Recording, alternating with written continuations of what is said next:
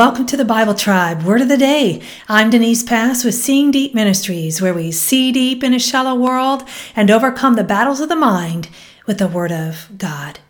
A cross is more than just an emblem of suffering. It is a daily reminder that the hard places in this life should cause us to look up and to bear our crosses just the way Jesus did. We're reading in the book of Mark, chapters 7 and 8, and the verse of the day is Mark 8:34. Then calling the crowd to join his disciples, he said, "If any of you wants to be my follower, you must give up your own way, take up your cross, and follow me." The word of the day is cross. It is the Greek word staros. This word means, and Strong's defines this as a cross as a stake.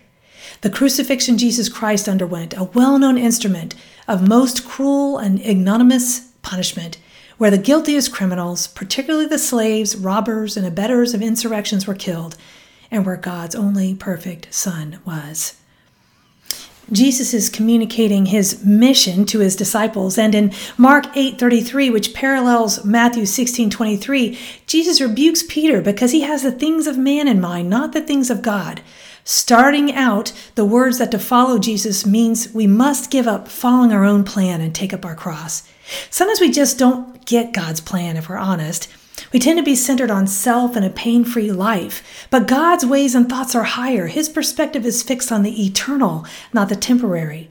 It does not mean that he does not care about our suffering, but that perhaps our view needs to be transformed into understanding there is suffering in a fallen world that we brought on ourselves when sin entered the world. This is where we see the significance of grace in our lives when suffering visits us.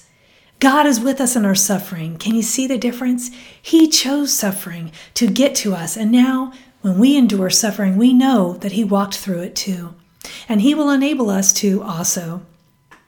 This new kingdom of God was not about ruling politically, but about surrender, denial of self, taking up one's cross, following, not leading.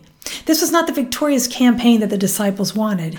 This denial of self, according to the Greek lexicon, means to act in a wholly selfless manner, deny oneself.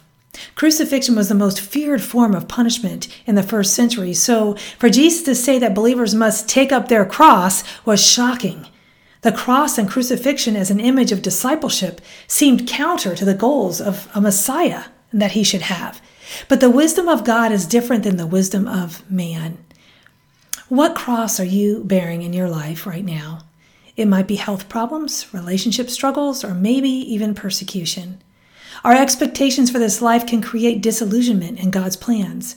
Trust him who blazed the trail of suffering before you and bore eternal fruit from it. Christ's call for his followers to take up their own cross was spoken in a day and age that understood the significance of the cross. The verb to take up means to raise to a higher place or position, lift up, take up, pick up. When one considers raising suffering to a higher position, this taking up of one's cross is not so appealing. Carrying one's cross is about not seeking to be comfortable in this world, but to endure the suffering in this world as an opportunity to glorify God and go on mission with Jesus. Those who are disciples of Jesus will suffer as Christ did. Christ embodied and experienced humiliation that ultimately led to his magnification. Those who embrace suffering for the cause and sake of Christ will be rewarded. We don't carry our cross alone, friends, and no cross is pointless. Suffering for the sake of Christ bears fruit for eternal purposes. Go with God and his precious word, friends. Join us tomorrow in the book of 1 Corinthians.